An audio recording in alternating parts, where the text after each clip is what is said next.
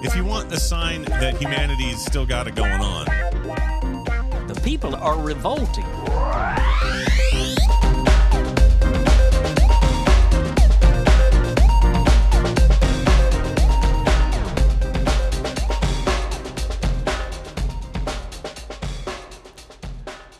Welcome to People Are Revolting, a daily dose of disobedience. First up, a piece published by denverherald.net, written by Bob Woolley.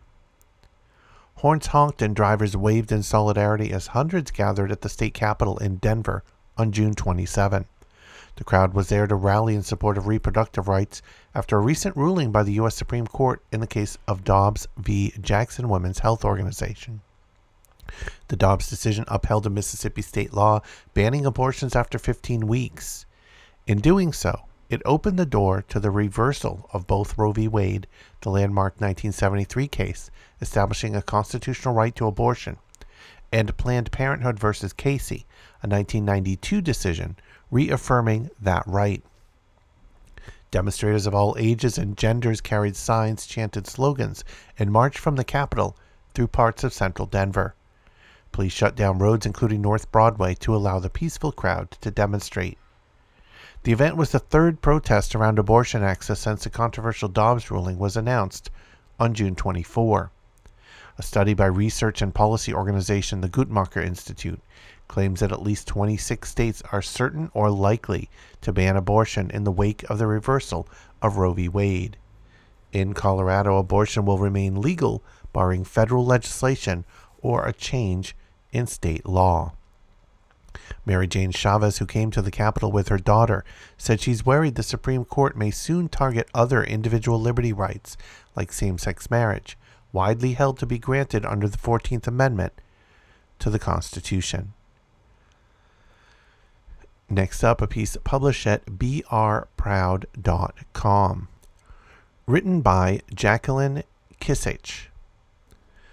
A group of over 50 protesters stood outside the Louisiana State Capitol Wednesday as they geared up to march to the governor's mansion. Standing on the state capitol building steps, many of the protesters yelled, "My body, my choice," over and over again. The overturning of Roe v. Wade has caused a lot of problems for women seeking abortion care, said protester Casey Carr. A group of pro-abortion rights protesters feel lost after the landmark ruling was overturned. It's a sad day for a lot of people, but if they can infringe upon this right, God knows what's next, asked community organizer from Planned Parenthood Gulf Coast, Jaramisha Warner. It says, "I've had a heartbeat for 24 years. Why won't you protect me? You know, I've been on this earth for 24 years and my rights are being stripped," said another protester, Megan Gaddy. Protesters, male and female from all different social and economic backgrounds, said that they united under one message. Church and state should be separate, and I think that we're moving in the wrong direction, said protester Nicholas Ferrari. While the protesters believe they are heading in the wrong direction, some say it's a bonding experience. "I hate to bond over trauma, but I think we're having a collective trauma session," said Warner. The protest organizers, Unity Rouge, said they wanted someone specific to hear them. That person is Governor John Bell Edwards. The group of protesters marched from the Louisiana State Capitol steps to the governor's mansion. The abortion clinic out of Baton Rouge, Delta Clinic, has created a GoFundMe to help support staff. And next we go to a piece published at wjhl.com, written by John Jenko. Just one day after a federal judge allowed Tennessee's 6-week heartbeat abortion plan to become law, hundreds took to downtown Johnson City to protest Wednesday night. Organizers called the event the East Tennessee March for Abortion and Health Care. One of the organizers, who did not wish to be named, said the protest is meant to show the voices of those supporting abortion rights in East Tennessee will not go silently. Abortion is health care. We want to separate the church and the state. We don't believe they belong together when making laws. We want justice from our Supreme Court, said the organizer.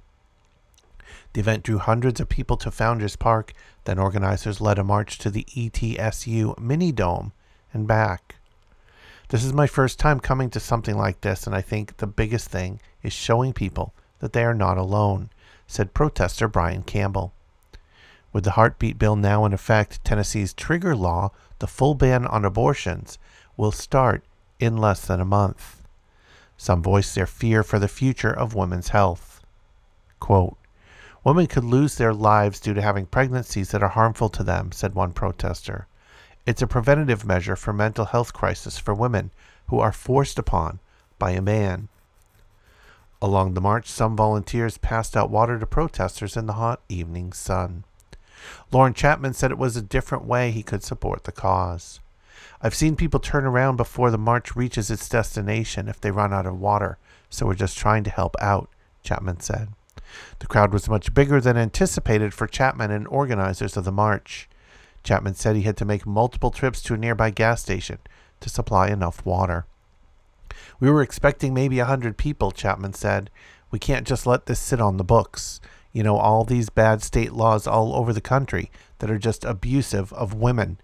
It's unacceptable." The march was organized by young women, and the crowd was made up mostly of people under 30. "It's our future we're looking for. We're the ones that are in need of reproductive rights for coming decades," the organizer said. And finally, for this episode, abortion rights aren't only limited and under attack here in the U.S., but also are oppressing women around the world. This piece is published at WHIO.com, written by Kevin Shembry Orland. Abortion rights activists filed a legal protest in Malta's courts on Wednesday, demanding the legalization of abortion in the only European Union member where the procedure is criminalized.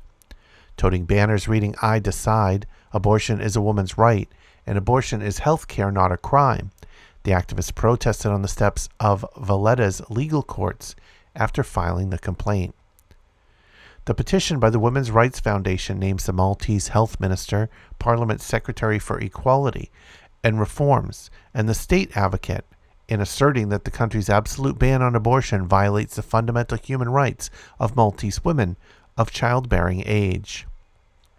The filing doesn't automatically lead to a court case, but the Women's Rights Foundation filed a judicial protest 6 years ago as part of an ultimately successful campaign to legalize emergency contraception, in the overwhelmingly Roman Catholic country. The activists said Wednesday that if there was no response to their initial judicial protest, they would launch a court case and would be prepared to take the matter to the European Court of Human Rights. Their case has been bolstered since the Council of Europe's Human Rights Commissioner recently found that Malta's blanket abortion ban puts the rights of its women, quote, "at significant risk." "We hope we will have a response from the respective ministries and the state," said Lara Dimitrijevic, founder and director of the Women's Rights Foundation, during Wednesday's protest. The Mediterranean island nation of Malta is one of the few Western states that has a total ban on abortion, after the Republic of San Marino decriminalized the procedure last year, and the overwhelmingly Catholic countries such as Ireland and Italy have legalized it.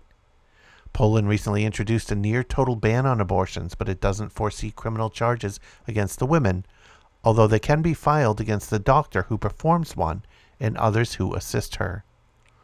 The issue has grown more visible in Malta given reports that the U.S. Supreme Court could overturn the landmark decision that legalized abortions nationwide. Obviously, this piece was written before the decision came down. Activists in Malta filed a petition on behalf of 188 people who support abortion rights, including women who have had abortions abroad, been forced to carry unwanted pregnancies to term, or could get pregnant in the future and want the right to be able to terminate a pregnancy. At the protests, activists said the prohibition has had a direct impact on the quality of their lives. They said they are being discriminated against, forced to live in fear if they have had the procedure, and deprived of their fundamental right to medical care if they are denied it. Quote, "Among us there are persons who were raped or sexually abused and were terrified that a pregnancy would result from that abuse, knowing full well that instead of finding support, they would find condemnation if they had an abortion, activists said in a statement read aloud at the protest. Malta was criticized by the Council of Europe's Human Rights Commissioner, Dunja Mijatovic, over its abortion policy in February. Mijatovic said that, quote, unimpeded access to sexual and reproductive health care is critical to preserving a woman's right to health and her right to be free from discrimination. Malta's blanket ban on abortions puts these rights at significant risk, she said. She, quote, strongly urged Maltese authorities to repeal provisions criminalizing abortion and to develop women's access to legal and safe abortion. If you want to check out back episodes of People Are Revolting, just go to peoplearerevolting.com. You can also follow on Twitter at People Revolting. Keep revolting, and thanks for listening.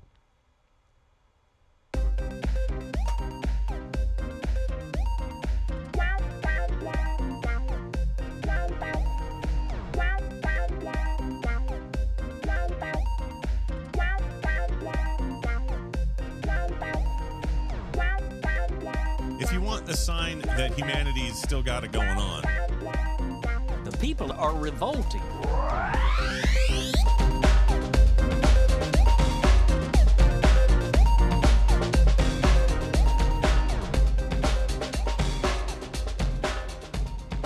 I think you just nailed it.